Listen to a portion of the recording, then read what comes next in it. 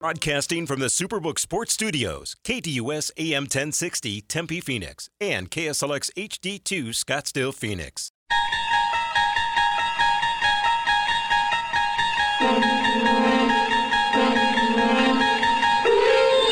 It's now time to enter the Sports Zone with your host, Bob Kemp. The Suns have 14 fouls.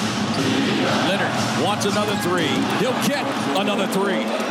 Leonard shooting 42% from beyond the arc on the season. It's a 5-point LA lead. They get it inbounded out of Booker. Gordon set up on Durant. Booker on the drive, comes in with the left hand.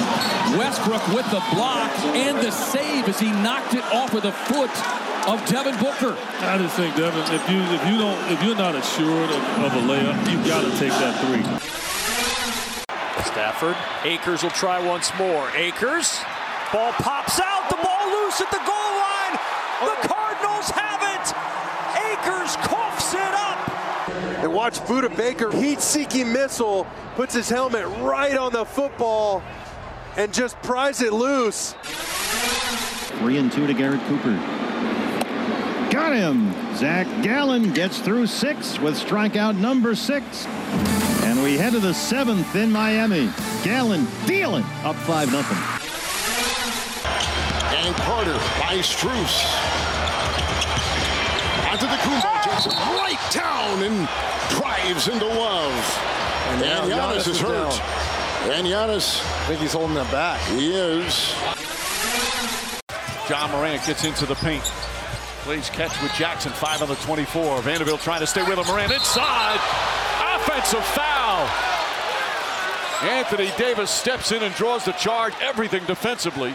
And that's 3 on Morant. Morant's shaken up. The Warriors back up by 2. Monk. One more. Fox walks into the 3. There's your answer. 2 more games to go tomorrow afternoon and Sunday afternoon. Swinging a little temper back to the mound. Romano's got it. He throws to first, and this winning streak comes to an end for the Tampa Bay Rays in game number 14. They lose for the first time this year. On a Friday night in Toronto, the Blue Jays defeat the Rays. Now 2A, here is Correa, and he hits a high fly to center. Judge going back on the track, and it's caught Guy Cabrera right on the track right next to him. Ball game over. Yankees win. The Yankees win. Oh, Garrett Cole pitches a complete game, and he allows only 3 men to get on base. Dial 602-260-1060. That's 602-260-1060. Or tweet the show at KDUS AM 1060. And now, here's your Sports Zone guide, Bob Kemp, on KDUS AM 1060. And welcome to the Monday, April 17th edition of the Sports Zone. Not just the news and scores, the news and scores with analysis. In today's Sports Zone, right here on KDUS AM 1060 and KSLX HD2 100.7, the Suns rank the panic meter after the Game 1 loss. The Cardinals, should they trade Buda Baker? The Diamondbacks, can we eliminate the Zach Gallen questions? Back to the NBA playoffs with the Bucks and the Grizzlies. Overcome injuries to Giannis and Morant. And how important was the Kings capturing Game 1 against the Warriors? On the diamond, what stood out over the weekend, and what else caught your eye since our last show. Here's today's scheduled lineup on the show, which is the most informative sports talk Monday through Friday. In moments, we'll have the introduction of today's pipeline. 9:15 or so around the NBA, Kyle Irving will join us from the sporting news. 9:30, interactive action at 602-260-1060. And also the local roundup, topped by the Suns and Clippers, some Game 1 analysis. The final segment will be the National Roundup. That'll be topped by some latest line for NBA, the NBA playoffs moving forward, and some Major League Baseball, maybe time for some from the scoreboard, also for Major League Baseball over the weekend. Then after the Sports Zone, it's the Extra Point, hosted by Kayla from 10 to noon. That includes some more Suns and Clippers discussion with Doug Haller of The Athletic. On to the pipeline we go.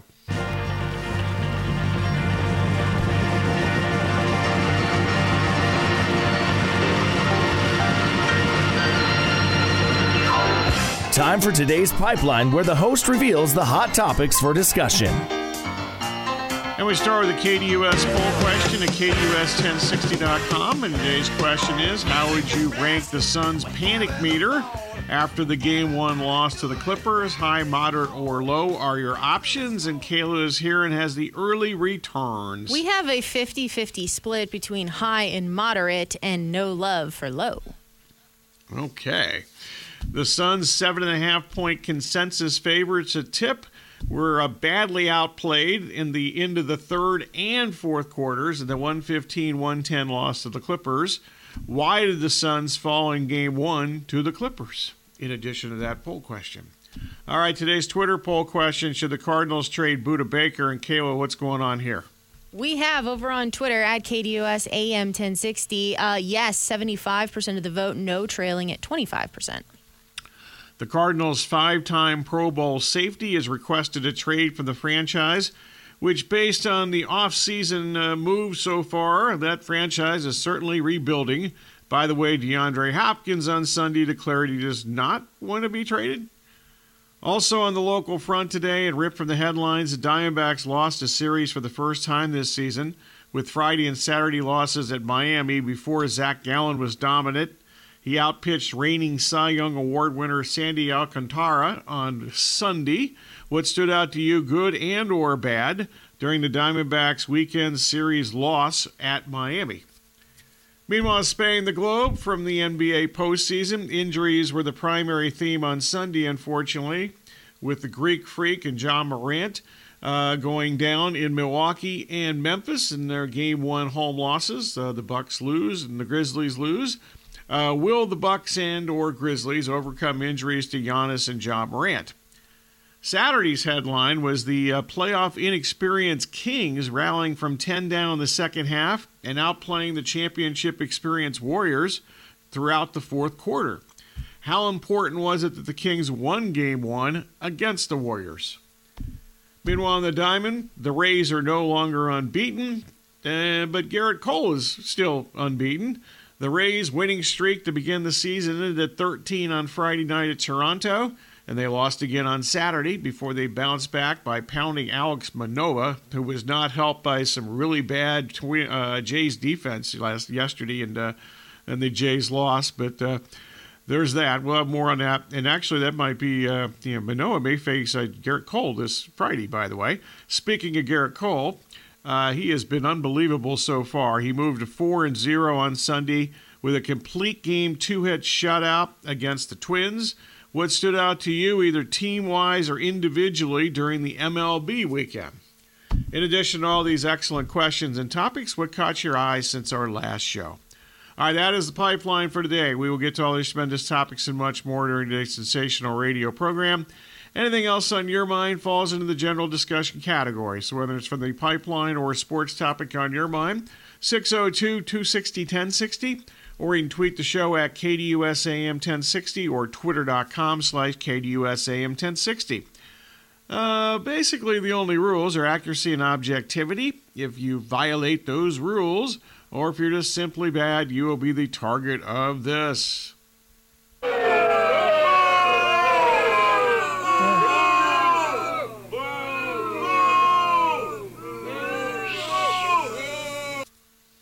All right, coming up next, Corey, we'll have a news update. That'll be followed by around the NBA playoffs with Kyle Irving of the Sporting News. We'll start with the Suns, and we'll go through the weekend of playoff action.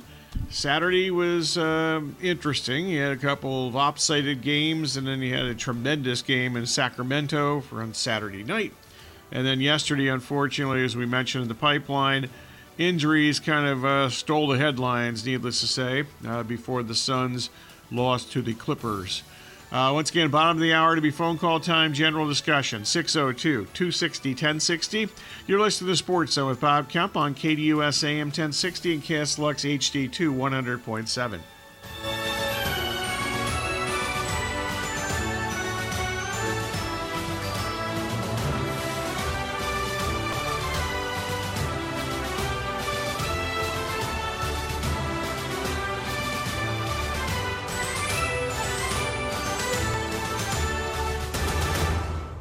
SB Nation Radio is now Sports Map Radio, keeping sports content fresh and fun. Join us right here on KDUS AM 1060.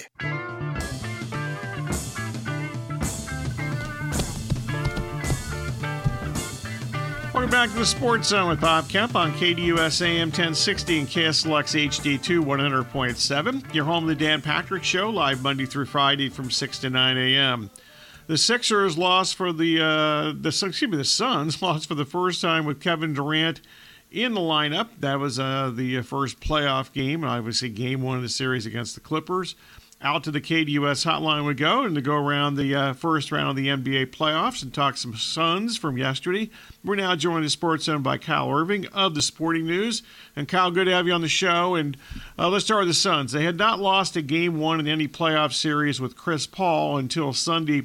What stood out to you during the Clippers? They had the 9-point second-half rally, and they really dominated the fourth quarter. So what stood out to you? I think the biggest thing to me and where the Suns kind of lost that game was there was probably a 5-minute stretch in the fourth quarter where Kevin Durant didn't take a shot. And, DeAndre Ayton had that little mid-range jumper push shot going. And obviously, him and Kawhi Leonard were guarding each other on both ends of the floor. And, when you have Kawhi Leonard draped all over you, it's tough to get someone like Kevin Durant's ball. But at the same time, that's why you brought him in, and that's why they traded all the draft picks and all the assets they did to acquire a player of his caliber. And I thought he did a great job of playmaking for his teammates. And, kind of taking what was there and what was available to him without having to force anything. But at the same time, one possession game late in the fourth quarter, it's unacceptable for Kevin Durant to only take one shot attempt in the last 7 minutes of the game. So, him and Kawhi Leonard are going to expend a lot of energy guarding each other on both ends of the floor, especially in the game's biggest moments the way they were last night. But I still think that, that's where someone like Chris Paul comes in and has to find a way to get Kevin Durant a touch and get him a good look down the stretch of the game when, really the Suns kind of let that one slip away. Okay, kind of answered my second question first, which is fine, but I'll just kind of expand here a bit. Obviously, the playoffs, a lot of it's about adjustments from game to game. So other than getting Durant the ball down the stretch, what do the Suns most need to do differently in Tuesday's game 2? I think what the Suns need to do is just make sure that someone other than Kawhi Leonard isn't beating them. I thought Kawhi looked incredible yesterday. He, over the last month or so, has really found his rhythm again. He looks like he's fully recovered from that ACL injury that kept him out all last year. He was getting to his spots. He's so surgical. Everything looks so easy and effortless when he's getting it done on the offensive end, and he's still such a pest on the defensive end. But, they had guys like Norman Powell pouring in points off the bench. They got to keep Ivica Zubac off the glass. Russell Westbrook, who, shot 3 for 19, but really just seemed like he wanted it more than anybody else on the floor at the end of the night last night, coming up with defensive stops. He pulled down a couple of huge offensive rebounds, had a massive kick out to Kawhi for 3 that kind of felt like a dagger in that game. It's making sure that, with Paul George out of the lineup, it can't be other players that are beating this Suns team. Kawhi Leonard is going to get his, but you need to make sure that guys like Westbrook and guys like Norman Powell, guys like Zubac, aren't doing the damage they did yesterday, because the Suns just don't have the same depth that the Clippers do, even though their starting 5 is as good as anybody's in the league. Is there anything you think that Monty Williams could do differently? To me, I feel like with Monty Williams, I feel like the Suns yesterday, they did a good job of getting Devin Booker and Kevin Durant their shots. They did a good job distributing the offense evenly, and that's, a lot of that credit goes to Chris Paul as well. But I think that it really is just kind of making sure that you're taking the ball out of Kawhi Leonard's hands and making life a little bit more difficult for him, whether that's throwing multiple bodies at him, making sure, guys like Kevin Durant and Torrey Craig are both seeing some reps on him, so that way it's not just all on KD to play on both ends of the floor.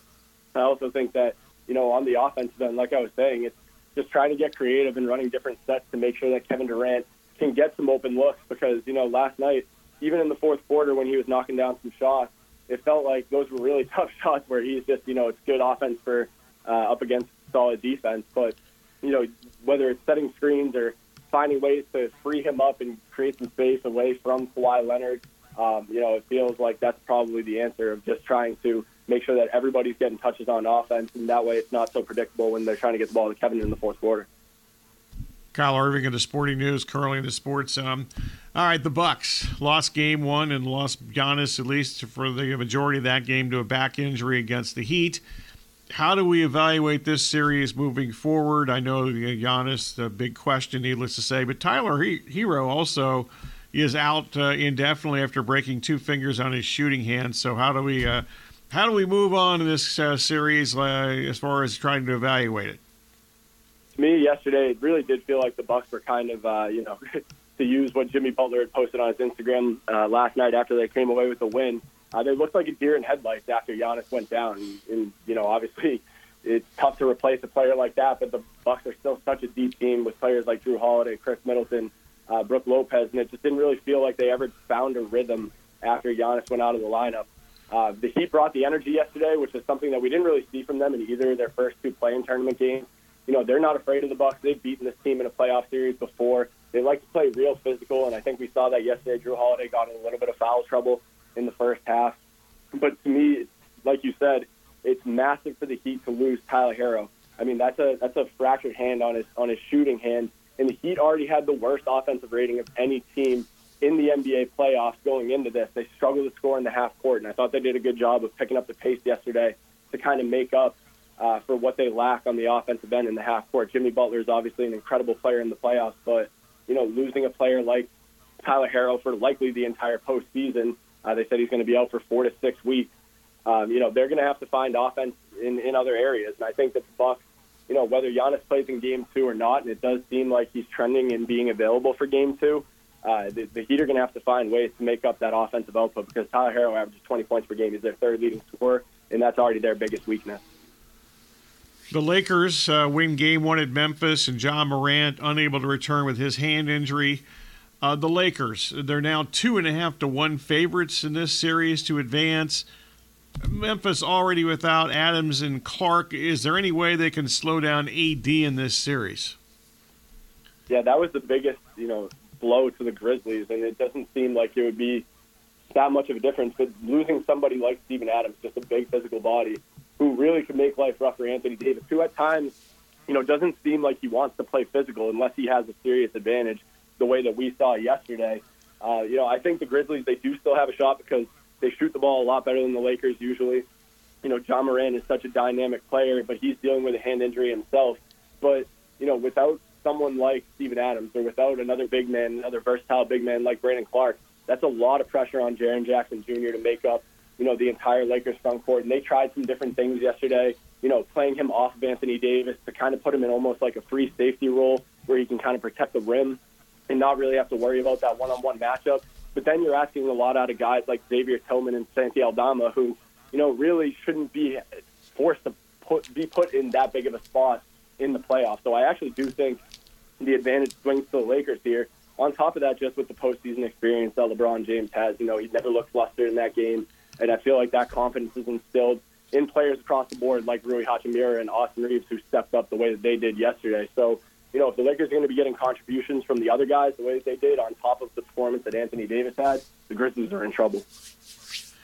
Going back to Saturday, the Kings, they rallied from 10 down late in the third quarter. They really could completely outplay the Warriors in the fourth quarter of that game. Are the more experienced Warriors in trouble after losing Game 1? And what happens tonight in Game 2 in your mind?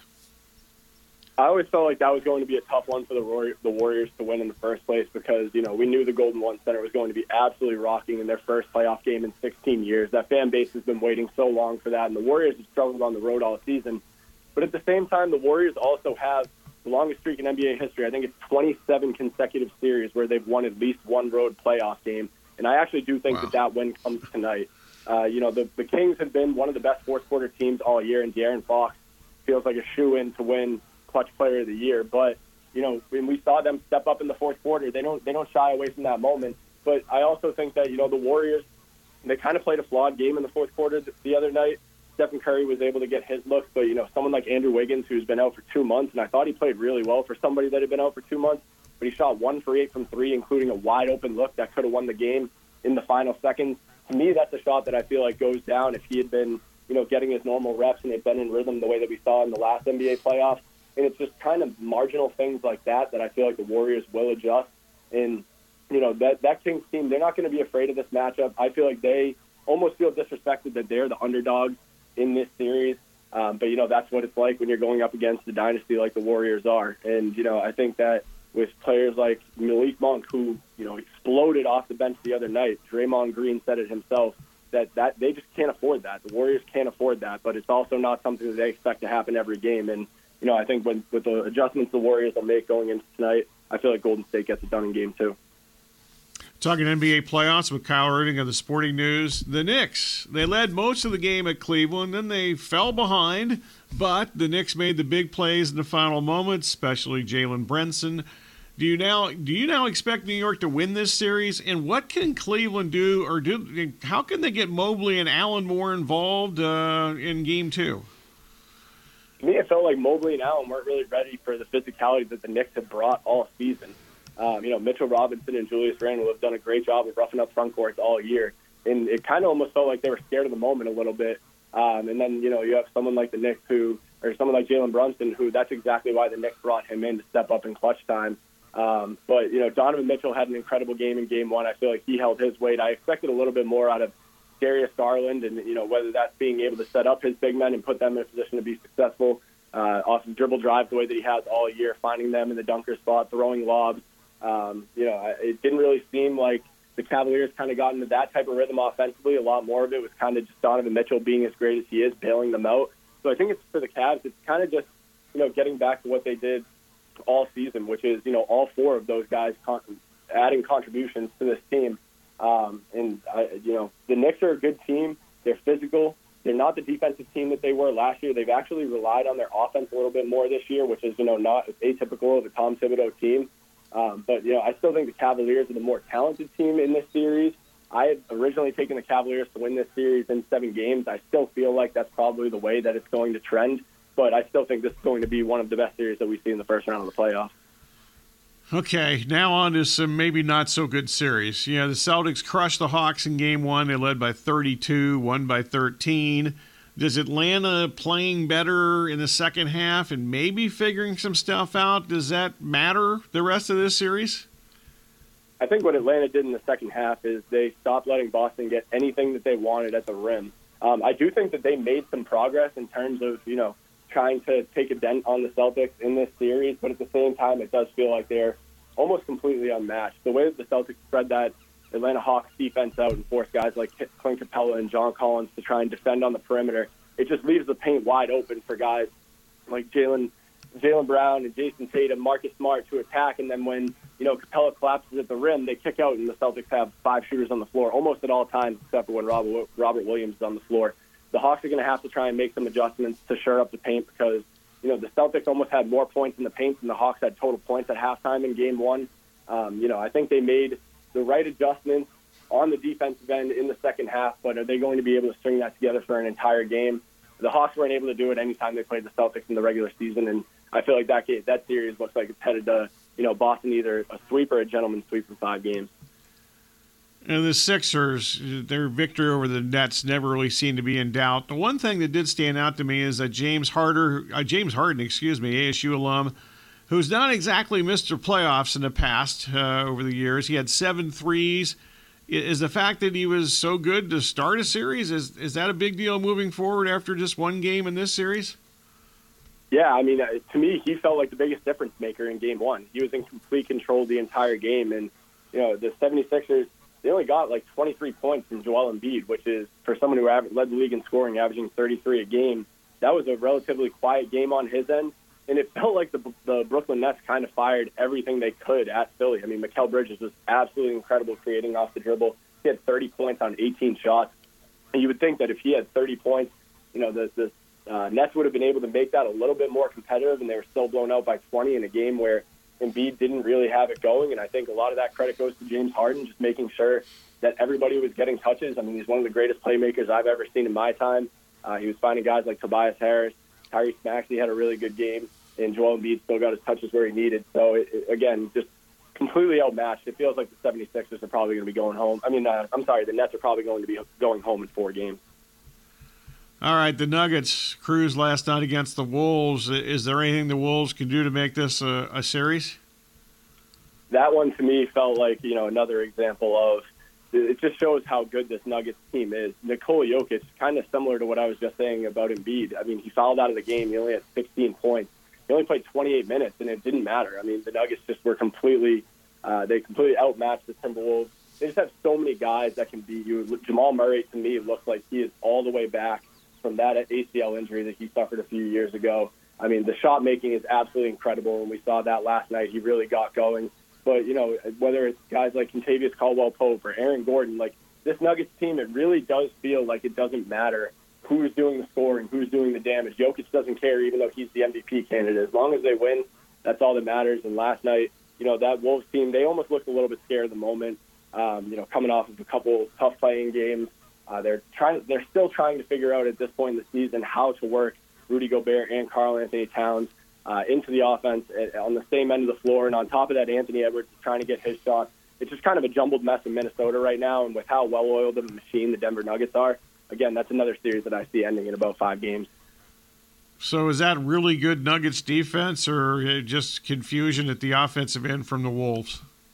I think it's a little bit of both. I mean, I think the Nuggets really looked like they were dialed in defensively last night. They at times this season have been able to do that with guys like Aaron Gordon, who's, a really, really solid defender, and Jokic holds his own down there. And I think that, with how clogged the paint gets at times, it almost makes it a little bit easier to defend the Timberwolves because they don't necessarily always have a ton of shooting around the perimeter, so you can kind of pack the paint against guys like Rudy and Karl Anthony Towns. But, would I expect the Timberwolves to be stuck around 80 points the entire series? Probably not, because the Nuggets aren't exactly the best defensive team in the league, but I think last night was a good example of them just being more prepared than Minnesota and knowing exactly what they had to do to get the job done. Kyle, this has been great. We'll hopefully use your basketball brain later in the playoffs. Thanks much. Thank you so much for having me. My pleasure. Kyle Irving of the Sporting News. Great stuff there from him. Next segment, it is phone call time, 602-260-1060, general discussion. We'll get to some local roundup from today. We'll get to some Suns analysis, depending on how much phone call volume we might have, 602-260-1060. If you want to jump aboard, as I mentioned, general discussion. Get to some Suns at some strategical point, either the next segment or the next couple hours during the extra point, a little bit in the Diamondbacks from the weekend. Certainly Zach Gallen was good yesterday, but I think there were some issues on Friday and Saturday, however, that we will point out at some strategical point before we get done with our 3-hour radio block of local programming before noon today. So stay tuned for that at, as I mentioned, some strategical point. You are listening to the Sports Zone with Bob Kemp on KDUS AM 1060 and KSLX HD2 100.7.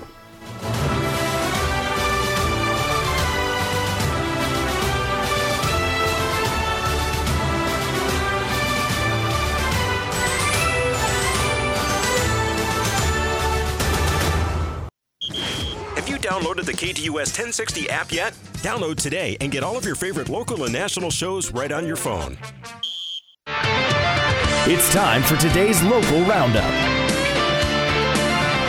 Welcome back to the Sports Zone with Bob Kemp on KDUS AM 1060 and KSLX HD2 100.7. In addition to the local roundup, it is phone call time to the KDUS hotline 602-260-1060. With the phone calls in a couple minutes, but first up, the Suns got out-hustled yesterday from start to finish. Mostly got out-hustled by Russell Westbrook, and also Kevin Durant was the best player on the floor. The Suns trailed by 16 in the first half, led by 9 in the third quarter, then got outscored 15-9 over the last 3 minutes and 9 seconds at to end the third quarter, and then they got outplayed completely in the last 3 minutes of the game. Turned out to be a 115-110 loss in Game 1. Sunday's Game 1 loss was the first loss that the Suns had lost, first time they'd lost at Game 1 in the postseason since Chris Paul became a member of the Suns. I mentioned the end of the third quarter. The Suns with Josh Okogie, Ish Wainwright, and Josh Landale on the floor to close that third quarter. They were outscored 11-4 to end that quarter. And they entered the fourth quarter tied at 81 after the bench was bad. Monty Williams, for most of the game, did not trust his bench, and based on the numbers I just mentioned, the bench didn't give him much of a reason to trust them. Meanwhile, the bench total scored 10 points in 45 minutes. They were completely outplayed. they were also really not very productive. 3 out of 12 from the field, 0 out of 3 from behind the arc, 4 out of 8 from the free throw line. The bench, 45 minutes, I mentioned. They had 9 rebounds and 2 assists, so they didn't really do anything. Didn't score, didn't rebound, didn't really move the ball around. Kevin Durant finished with a near triple-double, 27 points, 11 rebounds, and 9 assists, but he, like the team, started slowly. He only had 1 point and 1 rebound in the first quarter of that game. One last thing for now, Russell Westbrook was certainly a positive difference maker for the Clippers. He shot horribly, 3 out of 19, but he had 10 rebounds, half of those at the offensive end. He had 8 assists, 3 block shots, 2 steals, plus he was the loose ball king. I wish they actually kept stats for, I mean, teams do this, but there's not an official loose ball stat, but there is zero doubt in my mind that he had more loose ball recoveries than anybody else on either team. He might add more loose ball recoveries of any team, any player in any of the 8 games played this weekend in the NBA playoffs. All right, we'll have more on the Suns later on during the extra point, and maybe have a little more on the Diamondbacks in this segment. But first up, onto the phone lines we go. Monroe and Glendale. What's going on, Monroe? Hello, Bob. Hi. On a humorous note, did you hear Reggie Miller say that Kevin Love was the future Hall of Famer? I did not hear that. I would have chuckled a little bit. I mean, he's been a good player. I know he's won a championship. He was certainly good. Was that game yesterday? Whenever the hell Miami played, it was yesterday, right? Yeah. He was certainly good yesterday. He's the Hall of Very Good, right? He's the Hall of Very Good. That's true. If you want to make a case for Kevin Love, you can include his college days. I mean, it's the Basketball Hall of Fame. It's not the NBA Hall of Fame. So, he actually, I believe he won a gold medal, too. So I guess that would help his Basketball Hall of Fame credentials. But, So I'm needless to say, you know me well enough. You've listened to me long enough that, I would not consider Kevin Love to be a candidate to be in the Basketball Hall of Fame. Yeah, it seems to me with such a tremendous game, the tongue twister, Russell Westbrook had, I believe that his shooting is the reason why the Suns got back into the game in the first place. That's entirely possible, yeah. There was one point where Van Gundy had pointed out that the Suns had a 12-0 run from the end of the second through halfway through the third, and it's because of, he says, Russell should probably just stop shooting by now because he's like 2 for 13 at that point in time. But such a tremendous game, it just seems to me that somebody should say, don't think of yourself as the first option on your shot. I don't know how you fix that, but that to me is going to be their biggest challenge, even with Paul George out, because with him out, to me, the Clippers are Toronto 2.0, where it's clear that Kawhi is the guy. Even though I think that these Clippers, I think they've got, I think player by player, I think they have a better roster than the Toronto team when they won the championship. I'm not even including Paul George. Yeah, absolutely, and all the more reason for him not to be shooting so much. You got I agree. Eric Gordon, man, that dude, get him the ball. Get him the ball.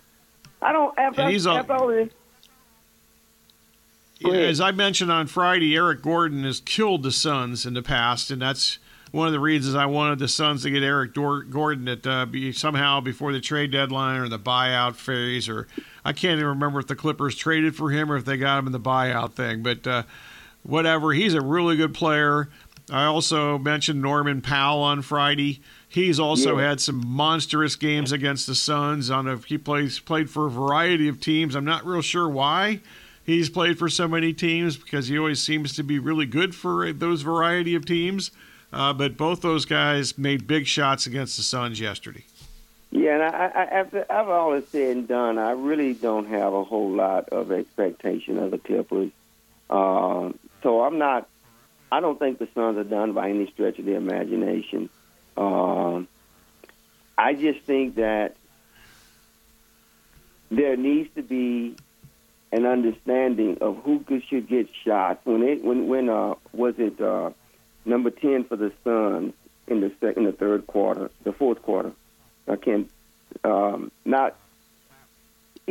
Kevin Durant was setting him up for a lot of easy shots, and he made a couple of good shots. But at the end of the day, those are not the guys that should be shooting. It should be Booker. I think the Suns have had a problem all year long of who's shooting the ball, quite frankly, especially when Ish Wainwright and Okogie are in there jacking up bad shots. Right. Yeah, I know we're all supposed to love those two guys because the local media and the local television broadcasts seem to think that they're great. Not necessarily Eddie Johnson, but especially the in studio people. I don't quite understand the love for Okogie's a nice player coming off the bench, but can you trust him when it matters? Monty Williams couldn't trust him, and when he did, they had Wainwright and Landale and Okogie in there at the end of the third quarter, and to me, that's when they really actually lost the game. They were ready to blow them off the floor. They had a lead, but they were up 9. And then they got outscored and badly outplayed at the end of the third quarter when those guys were all on the floor. And I understand Williams is trying to get his starters some rest for the fourth quarter, but that totally backfired. And I think that's maybe the biggest thing for me to look for in Game 2 is how's he going to change his rotation. He's got to do something differently. And I'm not buying this crap that they lost because Cam Payne didn't play. Cam Payne is either really good or not good at all, and nothing in between, so we have no idea if he would have been really good or not very good at all. Yeah, he's definitely got to figure out those rotation issues, and Kevin Durant should not be being rested at this point in time. I'm sorry. He just shouldn't be rested. Let me switch here. It's hard for us old-timers to say that you can't play 48 minutes, but in this day and age of the NBA, almost nobody plays 48 minutes, even though Leonard damn near did. And then they still had, Durant was still 40 minutes plus yesterday. So, they've got to get something out of the bench in the 5 minutes that he's not on the floor. And the same thing with when Booker's not out there, when Paul's not out there. And actually, the fact that Booker is now the backup point guard with Cam Payne out, that part is about the only thing I can make a case for that. Had Cam Payne played, the Suns might have won the game because Booker is playing point guard when Paul's not playing, and I was a little surprised. Sabian Lee's had some decent moments. Doesn't he deserve a little run and see if he can play? And if he can't play, just get him out of there after a couple minutes. Yeah. That Sacramento game, I don't watch a whole lot of regular season games. I stick my Smart head man. in now and then. Yeah. But I'm going to tell you, Bob, that's the best basketball game I've seen in a long time. Yeah, it was really good. I mean, the Warriors' inability, I knew, everybody knows De'Aaron Fox is really good. But they really couldn't stop anybody. The Warriors couldn't stop anybody from whoever it was for Sacramento, whether it be Fox or others, Malik Monk, who's really good, but, he's not that good. They did whatever they wanted. They got in the paint and they got to the rim whenever they wanted to in that game, especially in the fourth quarter. Yeah, I call them Kentucky West. You got Trey Lyles. That's a good point. Right, that's true. They got a lot of Kentucky players. I love the relentlessness of Fox. He's just a cutthroat.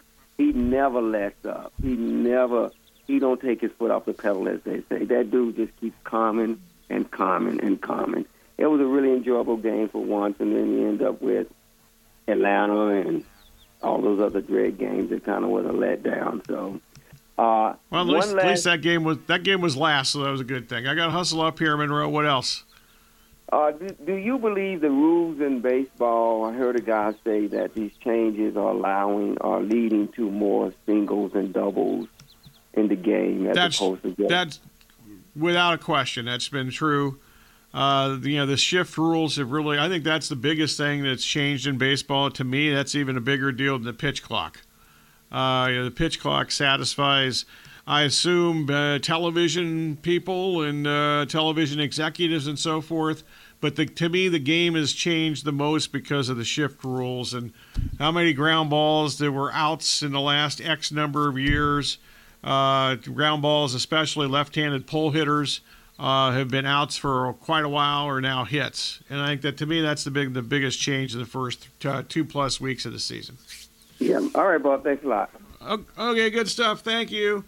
All right, next segment, we'll wrap it up with the National Roundup. We'll get to some NBA lines looking ahead to tonight. We got 2 games tonight, Brooklyn at Philadelphia. I'm not sure that's a game they're going to play. We'll see if Brooklyn can, James Harden was great, as we talked about earlier in the hour. James Harden, great in a playoff game. That's something we have not discussed on a regular basis over the years. But at least in game 1 of a series of the first round, he was the dominant player in game 1. And then tonight, game 2 between Golden State and Sacramento. And Golden State actually a small favorite here. I'll get to that in the next segment, among other things. You're listening to the Sports Zone with Bob Kemp on KDUS AM 1060 and KSLX HD2 100.7.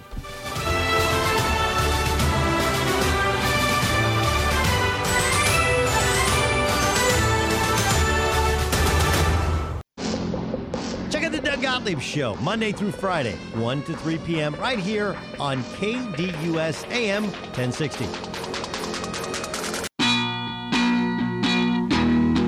It's time for today's National Roundup. All right, rapid fire National Roundup. Final segment today's Sports Zone. Let's get right to the latest line tonight in the NBA. Brooklyn's at Philadelphia, game 2, after Philadelphia won easily in game 1.